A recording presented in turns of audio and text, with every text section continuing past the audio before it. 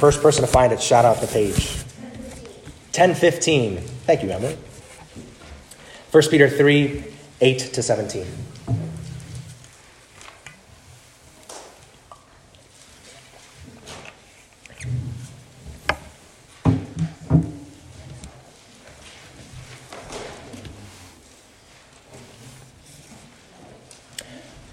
Finally, all of you have unity of mind, sympathy, brotherly love, a tender heart, and a humble mind.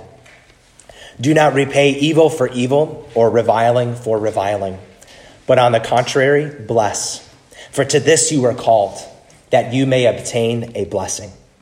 For whoever desires to love life and see good days, let him keep his tongue from evil and his lips from speaking deceit. Let him turn away from evil and do good. Let him seek peace and pursue it.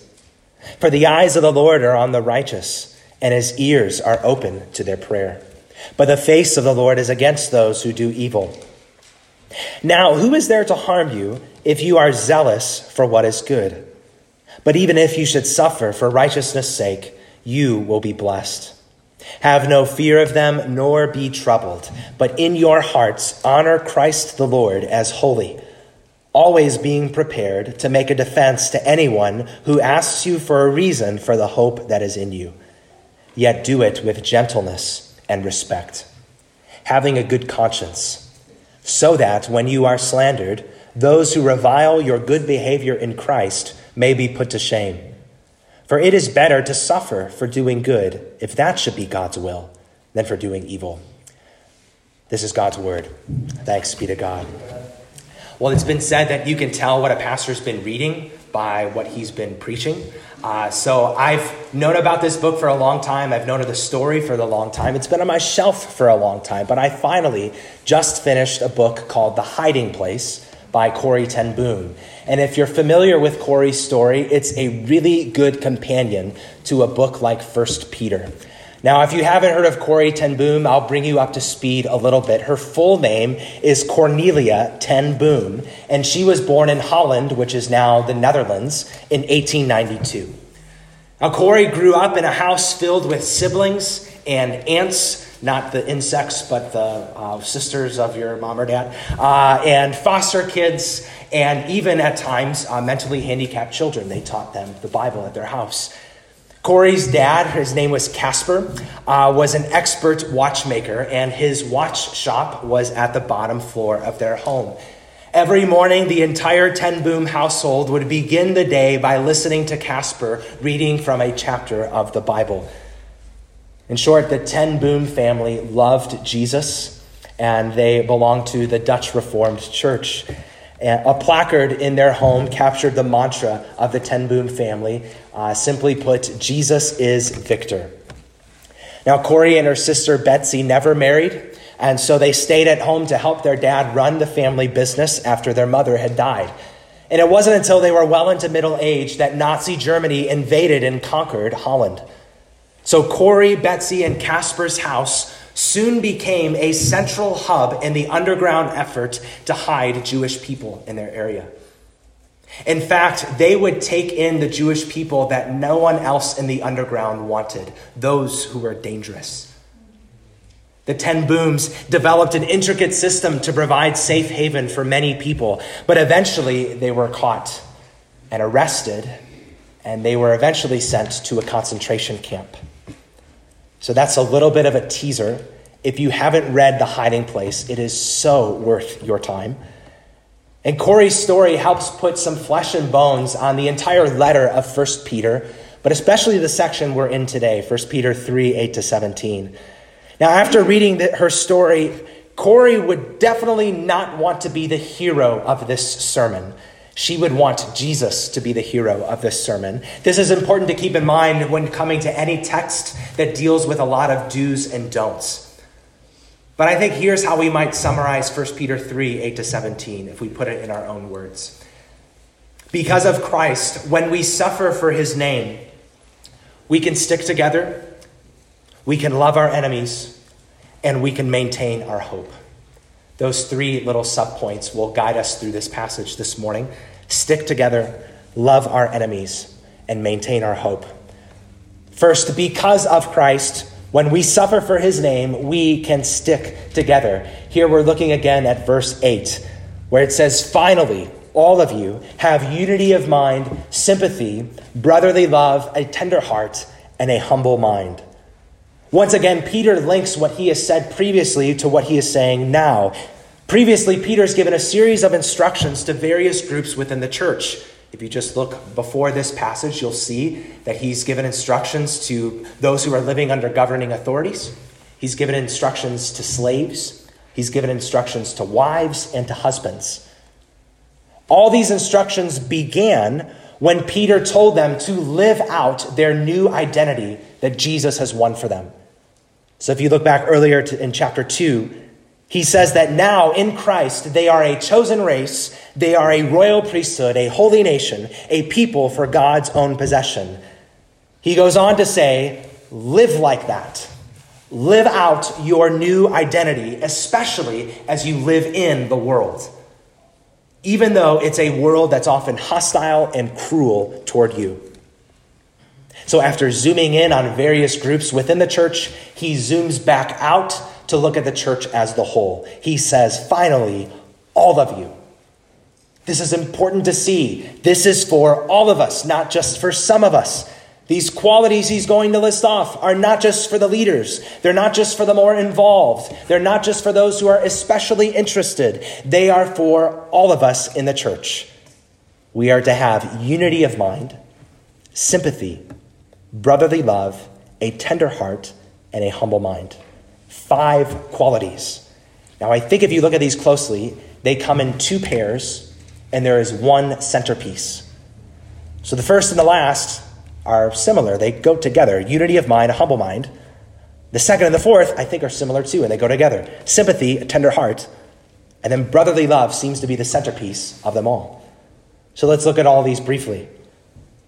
First, unity of mind, humble mind. Now, think about the context you and I live in. For as much as our culture praises things like unity, our culture praises things like inclusion, but don't we live in a more divided age than really ever before? There are more divisions and tribes and groups that partisan politics is turned up to 10. The thing is, here we are told to be united. So if we are going to be united, there must be something that unites us. There must be something, rather someone, that goes deeper than all of the divisions that riddle us. And that someone is Christ. We rejoice when we remember Ephesians chapter 2, that on the cross, Jesus did more than reconcile those who trust in him to the Father. Jesus also reconciled those who trust in him to each other. So that now he is the basis of our unity, that we have one Lord, one faith, one baptism. But if you look closely at what Peter wants for us, Peter champions not just unity, he champions a unity of mind. He wants us to have a united mindset or a united outlook or a united perspective. Now, what is this mindset? Well, it's the mindset of humility. It's the same mindset of Christ. This is described in Philippians chapter 2. You might know this passage. Philippians 2, 5-7 says, have this mind among yourselves, which is yours in Christ Jesus, who, though he was in the form of God, did not count equality with God a thing to be grasped, a thing to be taken advantage of, but he emptied himself. Unity and humility go together. Unity around Jesus is possible only if we have humility about ourselves. One commentator writes this. He clarifies that to be humble is more than just having a poor self-assessment. It's more than just saying, I'm no good. No, to be humble is a willingness to take a lower place. To be humble is a willingness to take the less exalted service. It's a willingness to put the interests of others ahead of the interests of yourself. Fellow believer in Jesus, all of us are called to have a humble mind. Fellow believer in Jesus, if your Savior was willing to take the lower place, in fact, the lowest place, who are you to say that you are above taking the lower place? All of us are called to have unity and humility. All of us also are called to have sympathy and a tender heart. Another one of these pairs. Now, I think this is Jesus' heart that is now in us. Remember how Jesus is described in a place like Hebrews 4, verse 15. He is called a high priest who is able to sympathize with all of our weaknesses.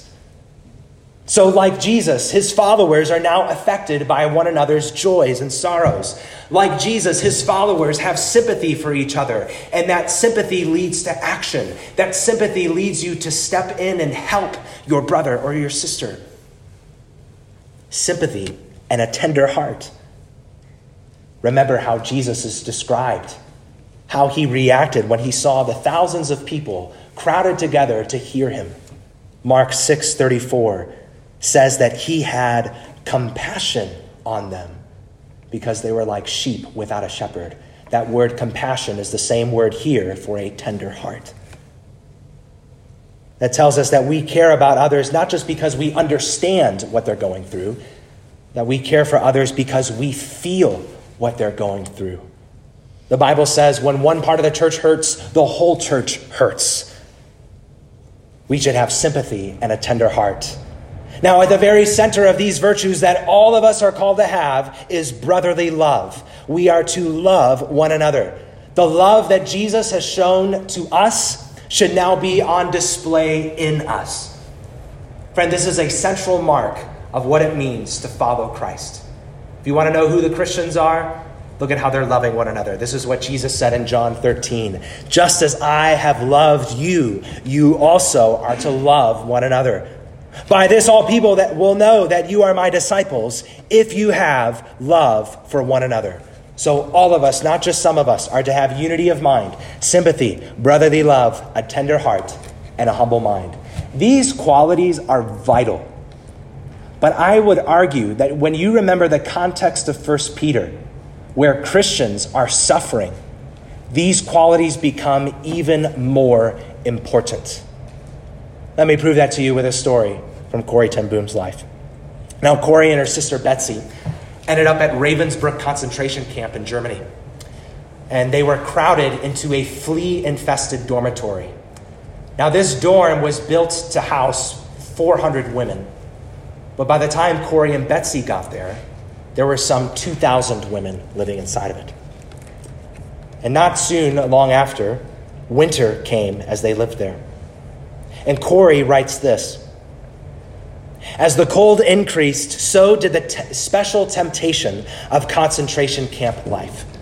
The temptation to think only of oneself.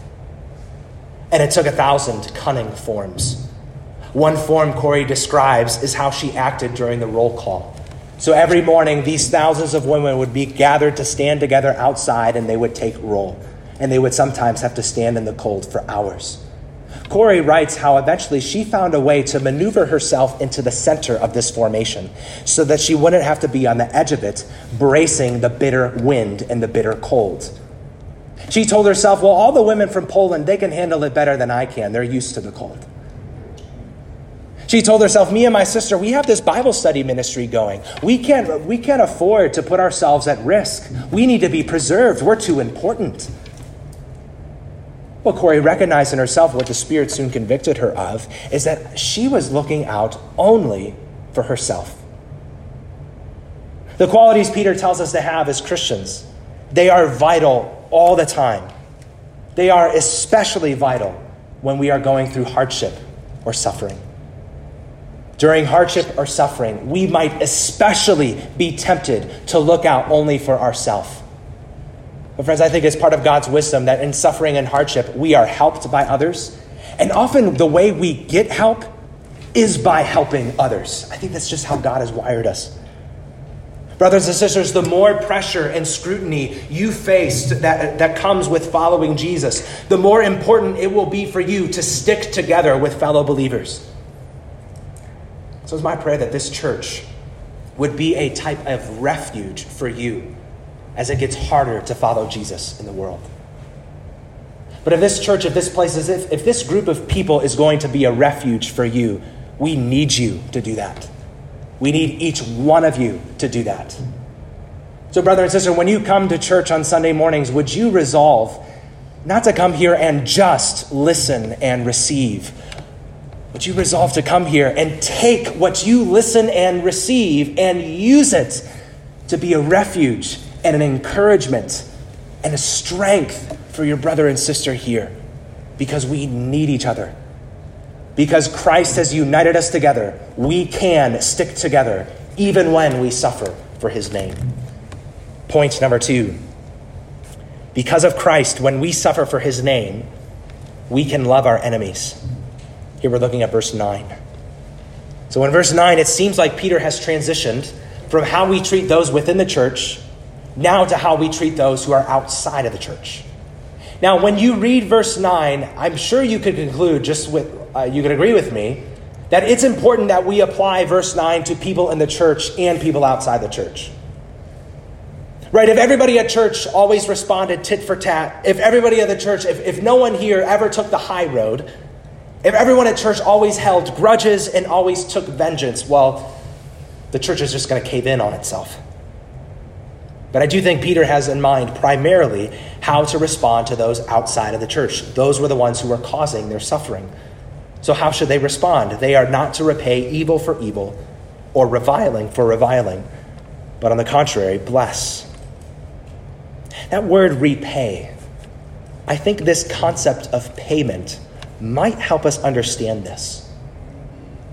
So when someone wrongs you, when someone reviles you or mocks you, especially for your faith in Christ, it's natural for you and me to think, I now owe this person the same thing that they gave to me. That's what we are tempted to pay them back with. But Peter says, you owe that person not what he deserves, but what he doesn't deserve. Though he deserves curse, you are to pay him blessing. You might say, that sounds hard. My friend, when you do that, think about this. Christian, you demonstrate the gospel when you do that. That's what I pray that you understand and receive and live out today. You should be reminded that you and I, we have done evil against God. That is what we have paid him. By living your own way, you have effectively reviled God. You have mocked him. You have effectively said, every time you sin, you tell God, God, you're not in charge, I am. God, you're not Lord over my life, I am. And in fact, God, I can do a better job at being God than you do. Every time you sin, you think sin is small. This is what you say. This is the heart that's underneath sin. How else could it be? When you do that, you are owed a curse. But the glorious good news is that God took the curse that you deserve upon himself through the death of his own son. And when you trust in Christ, though you deserve a curse, he takes it for you and you are given the blessing that he deserves. Friends, when you don't repay evil for evil, you are demonstrating the gospel. And can you see how believing the gospel enables you to follow Peter's instruction here? The gospel reminds you that in Christ, you are secured, you are loved, that he has paid all that you owe. The gospel reminds you that you don't need to get even in order to get peace. You have peace already. I pray that is freeing for you as you relate to other people. Beyond that, Peter says that you are called to bless others and not curse them. You're called to do this. This means this is part of what it means to live life as a Christian. To bless those who curse you. To treat with kindness those who treat you with contempt. Peter's words echo our Lord's words in Matthew 5, don't they? We read them earlier. You have heard that it was said, you shall love your neighbor and hate your enemy. But I say to you, love your enemies and pray for those who persecute you. For if you love those who love you, what reward do you have? Do not even tax collectors do the same? You know, those who received Peter's letter don't live in that different of a world than the world we live in today. They, like us, live in a world where it's important to defend your honor. They, like us, live in a world where it's important never to give your opponent an inch. A world where if your opponent hits, you hit back harder. A world where you don't seek to persuade your opponents. You seek to fight and defeat your opponents. So think of how much loving your enemies and blessing those who curse you could stick out in a world like theirs and in a world like ours. They stuck out for the Ten Boom family. You know, the most famous member of the Ten Boom family is Corrie, but if Corrie had a say in it, her sister Betsy would be the most famous member. Corrie constantly describes her sister as literally, it's like she came from another world. And you know what often evoked this high praise? It was how Betsy treated her opponents. So one day they're in Ravensbrück concentration camp in Germany. It's been months. And Betsy learned about how her family's operation to hide Jewish people was discovered. It was discovered, she learned, by a local man who they knew, but who had become a secret agent for the SS. This man facilitated their arrests. She learned his name. His name was Jan Vogel. And when Corrie heard this, she thought of all the other arrests and all the other deaths that this man, this traitor, had facilitated. And Corrie said, if I knew that if Jan Vogel stood in front of me now, that I could kill him. And then Corrie writes, what puzzled me, though, is that all this time was Betsy, that she had suffered everything that I had suffered, and yet she seemed to carry no burden of rage. So I asked her, Betsy, don't you feel anything toward this man? Doesn't it bother you? Oh, yes, Corrie, it bothers me terribly. I've felt for him ever since I knew, and I pray for him whenever he comes to mind. How dreadfully he must be suffering right now. Corrie writes, for a long time, I lay silent after she said this to me. In the huge shadowy barracks, restless with sighs, snores, and stirrings of hundreds of women, once again I had this feeling that this sister with whom I had spent all my life belonged somehow to another order of beings. Wasn't she telling me in her own gentle way that I was as guilty as Jan Vogel? Didn't he and I stand together before an all-seeing God, convicted of the same sin of murder? For I had murdered this man with my heart and with my tongue. So I prayed, Lord, please forgive this man. Please help me to forgive him as well. When we bless and don't curse our opponents, it goes against the grain of our nature, and it goes against the grain of our world. It will stick out. Friends, you might not be in a concentration camp, but I wonder today, consider the small ways you might begin to bless and not curse your opponents. I wonder if you could picture a family member or a friend who you regularly disagree with. Go ahead, picture that person. If you tell me I can't picture a person, I'm going to tell you I don't believe you. A family member or a friend you regularly disagree with, who see things differently than you do, who has different opinions than you. Picture a conversation you have with that person, a conversation that's cordial and civil. But I'm going to say a conversation that doesn't avoid the topics you disagree on, but actually deals with the topics you disagree on. Picture one of those, okay? Now, I understand this is a two-way street, but I'm just talking about you right now. In a conversation like that, are you able to let this person talk and listen? Are you able to let this person talk and not get upset? Even if you hear them mischaracterize your position, mischaracterize what you think and what you have said, are you going to pounce and jam it down their throat, or will you be gracious? I think one of the reasons 1 Peter 3:9 is in the Bible is that our Lord calls us not just to be interested in winning arguments. Our Lord calls us to be interested in winning over people. So not only does Peter say that we are to bless those who curse us because we're called to do this, he also says we're called to bless those who curse us because we will be blessed if we do this. Now, if all you had in your Bible was 1 Peter 3:9, you might conclude that the way to blessing is by earning it through your good deeds. Now, that would be ignoring what Peter has previously said. In chapter 1, verse 3, Peter said that it is out of God's great mercy, not because we earned it, that he has given us new life through the death and resurrection of his Son. Or in chapter 1, verse 18, or chapter 2, verse 24, Peter has said that Jesus died for our sins, and now, because of that, we are able no longer to live in our old ways, but to live after him. So here in chapter 3, Peter goes on to quote Psalm 34, and he describes our new way of life. Those who have been saved now use their words to bless and not to curse. They commit to good, not to evil. This way of life is the evidence that you have been saved, not the basis for why God does save you. Those who belong to God, now, those who have been saved, are now no longer characterized by doing evil. They are characterized by doing good. This is their way of life. This way of life takes effort. It's hard to bless those who curse you, but this way of life is fueled and begins by God's grace. Point number 3. Because of Jesus, all of those who belong to him can maintain hope in the midst of suffering. So we've arrived at verses 13 through 17. And here Peter turns our gaze to the future.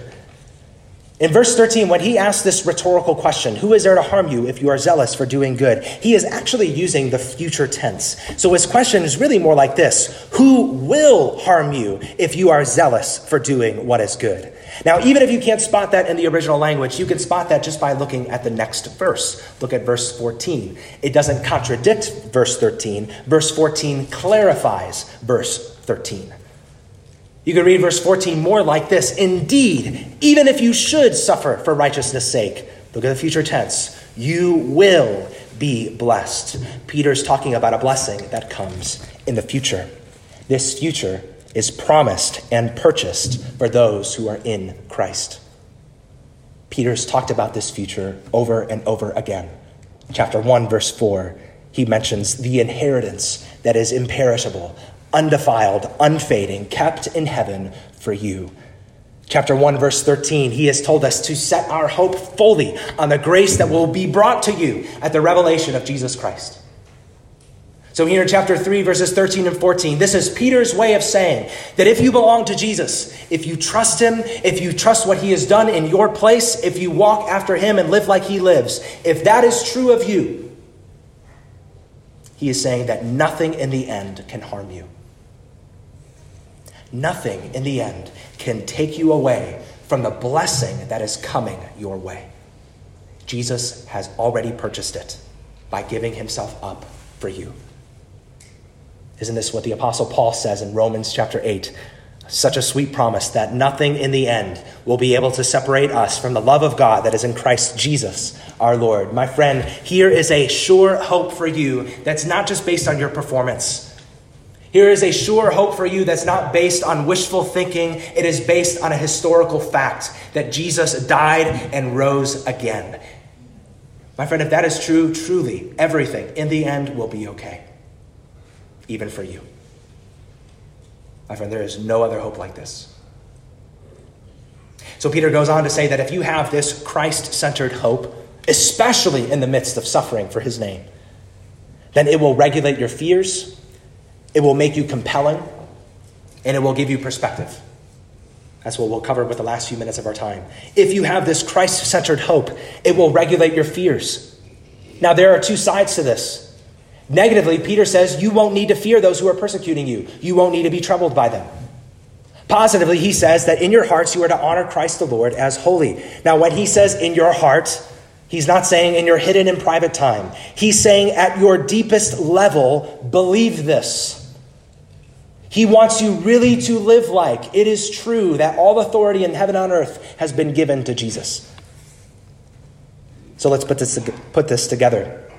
He's telling you, you don't need to fear your persecutors because Jesus is bigger than them. He's telling you that your loving and humble fear of Jesus should outweigh your dreadful and terrifying fear of your persecutors. He's telling you that your persecutors will look small when you remember that Jesus is big. Now, when Peter says this, he's actually alluding to another part of the Bible. We read it earlier. He's alluding to Isaiah chapter 8. In Isaiah chapter 8, the nation of Israel is divided into two. the northern kingdom and the southern kingdom. Both are afraid of being taken over by foreign powers. This prompts the northern kingdom to link arms with the neighboring country of Syria, and it prompts the southern kingdom to link arms with the neighboring country of Egypt. God speaks to them and tells them, you don't need to fear these foreign powers that are threatening you if you just link arms with me. You don't need to fear your opponents. Honor Christ the Lord as holy. This will regulate your fears, this Christ-centered hope. Here's what this might look like in real life. An example from history. This is the 4th century bishop, John Chrysostom. He was brought before the Empress Eudia, and she threatened him with banishment if he insisted on Christian independence as a preacher. This was John's response to her, this threat of banishment. He tells her, you cannot banish me, for this world is my Father's house. But I will kill you, said the Empress. No, you cannot, said John, for my life is hid with Christ in God. I will take away your treasures. No, you cannot, for my treasure is in heaven and my heart is there. I will drive you away from your friends. You'll have no one left. No, you cannot, for I have a friend in heaven from whom you cannot separate me. I defy you, for there is nothing you can do to harm me. Oh, if you know that, it will regulate your fears. A Christ-centered hope will also make you compelling. Peter continues in verse 15. He says, always being prepared to make a defense to anyone who asks you for a reason for the hope that is within you. Whether this is a formal legal setting where they're asked, or whether this is a casual encounter where they're interrogated for their faith. Either way, Peter assumes that if you're a Christian, your hope in Christ will be noticeable. It will lead you to live noticeably different than the people around you. I mean, put this together, right? The only way someone could ask you about your hope is because they have first noticed your hope.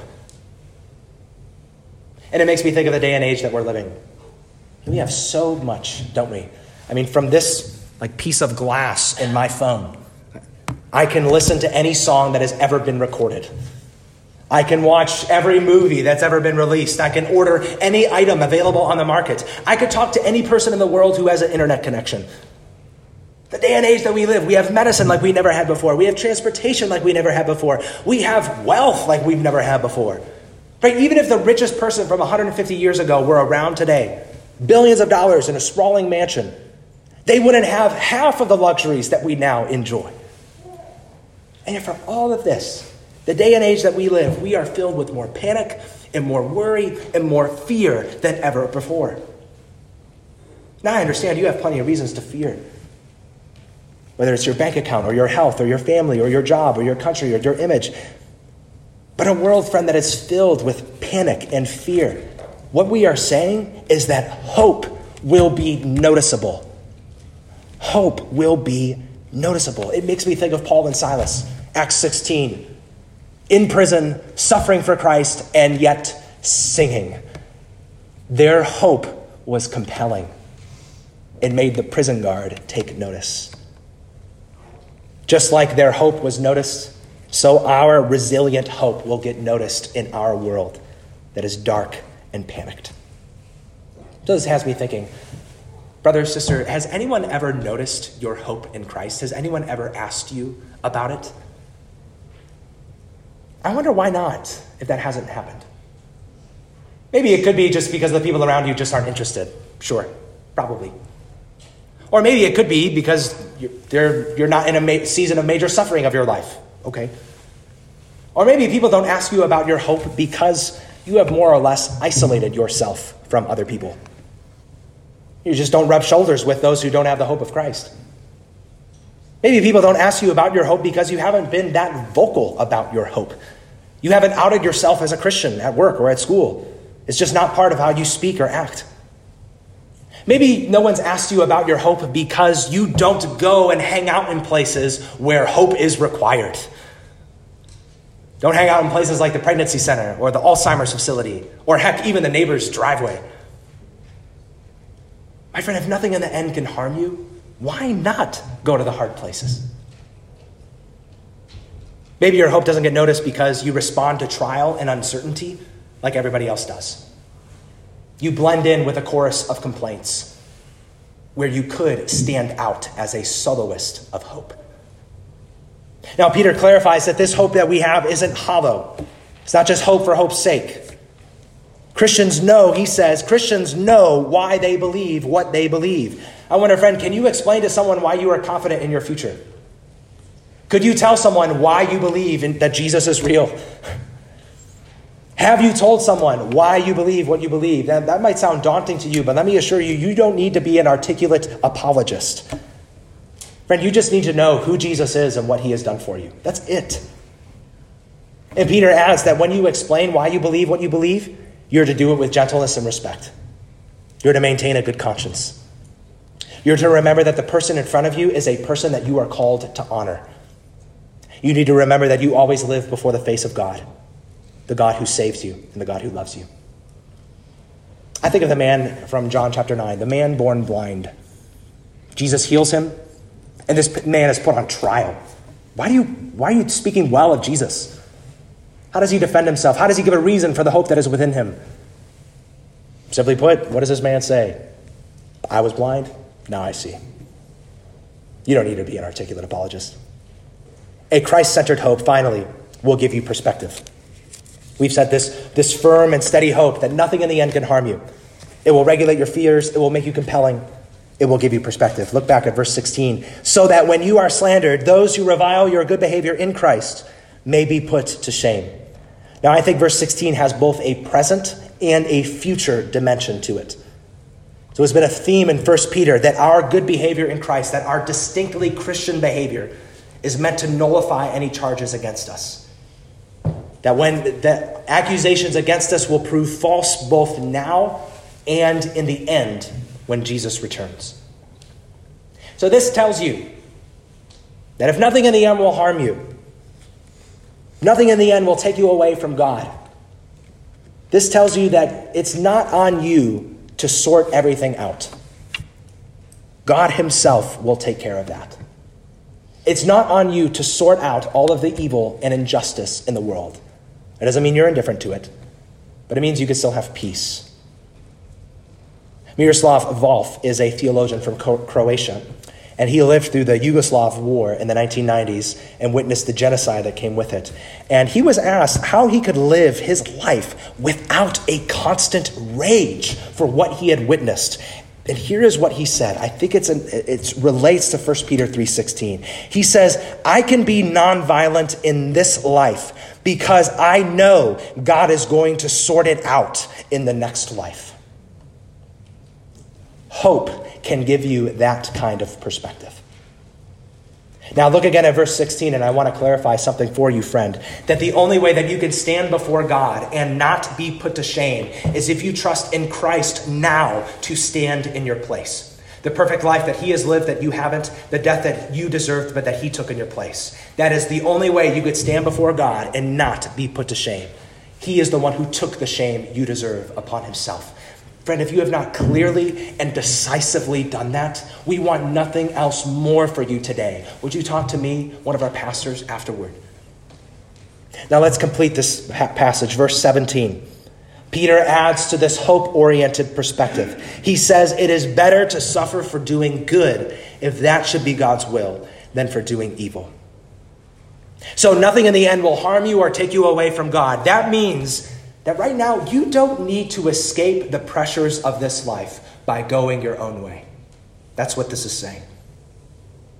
This is saying that when things aren't going well, you don't need to worry that God, secretly has it out for you. This is saying that when things aren't going well, you don't need to worry that God has somehow lost his handle on your life or he has lost his handle on the world. No, this reminds you that if the end is secure, then so also is the present right now. This reminds you that if God is worth trusting for your eternity, that God is also worth trusting for your present. As Peter closes, he reminds us that God will not just bring an end to your suffering. He reminds us that in his mysterious and his wise and his good will, that God permits suffering in your life and redeems it for your good. If that is true, then that is a hope that gives you a perspective that can sustain you through anything, just like it sustained Corey and Betsy ten Boom. One more story from them. So when they entered this large dormitory I mentioned earlier, Corey asked Betsy, how are we going to live in a place like this?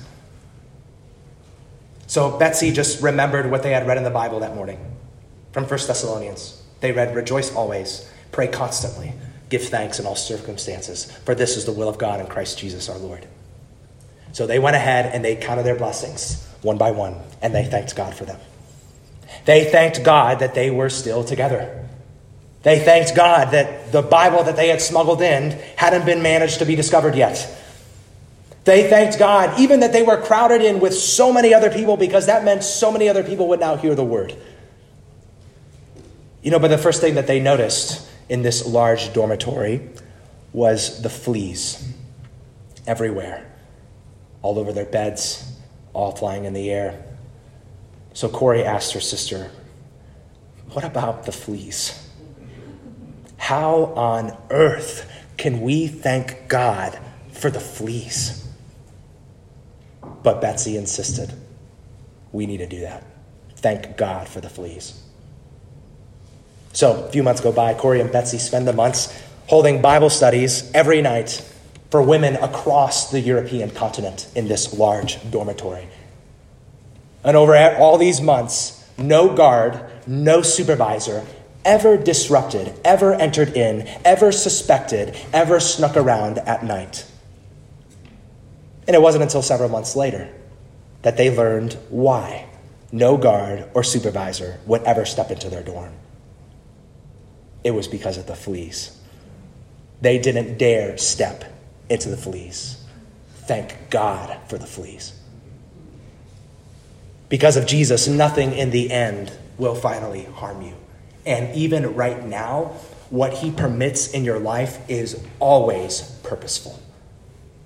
And it will always turn out for your good. That is a hope that can sustain you in suffering. So friends, here's what we covered. That because of Jesus, even when we suffer for his name's sake, we can stick together.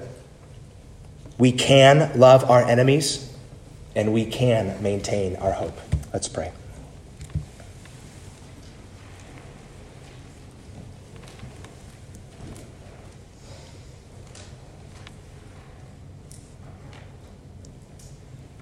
Father, we say we have not trusted you as you are worth trusting. We say that we are so much weaker and fragile than we realize.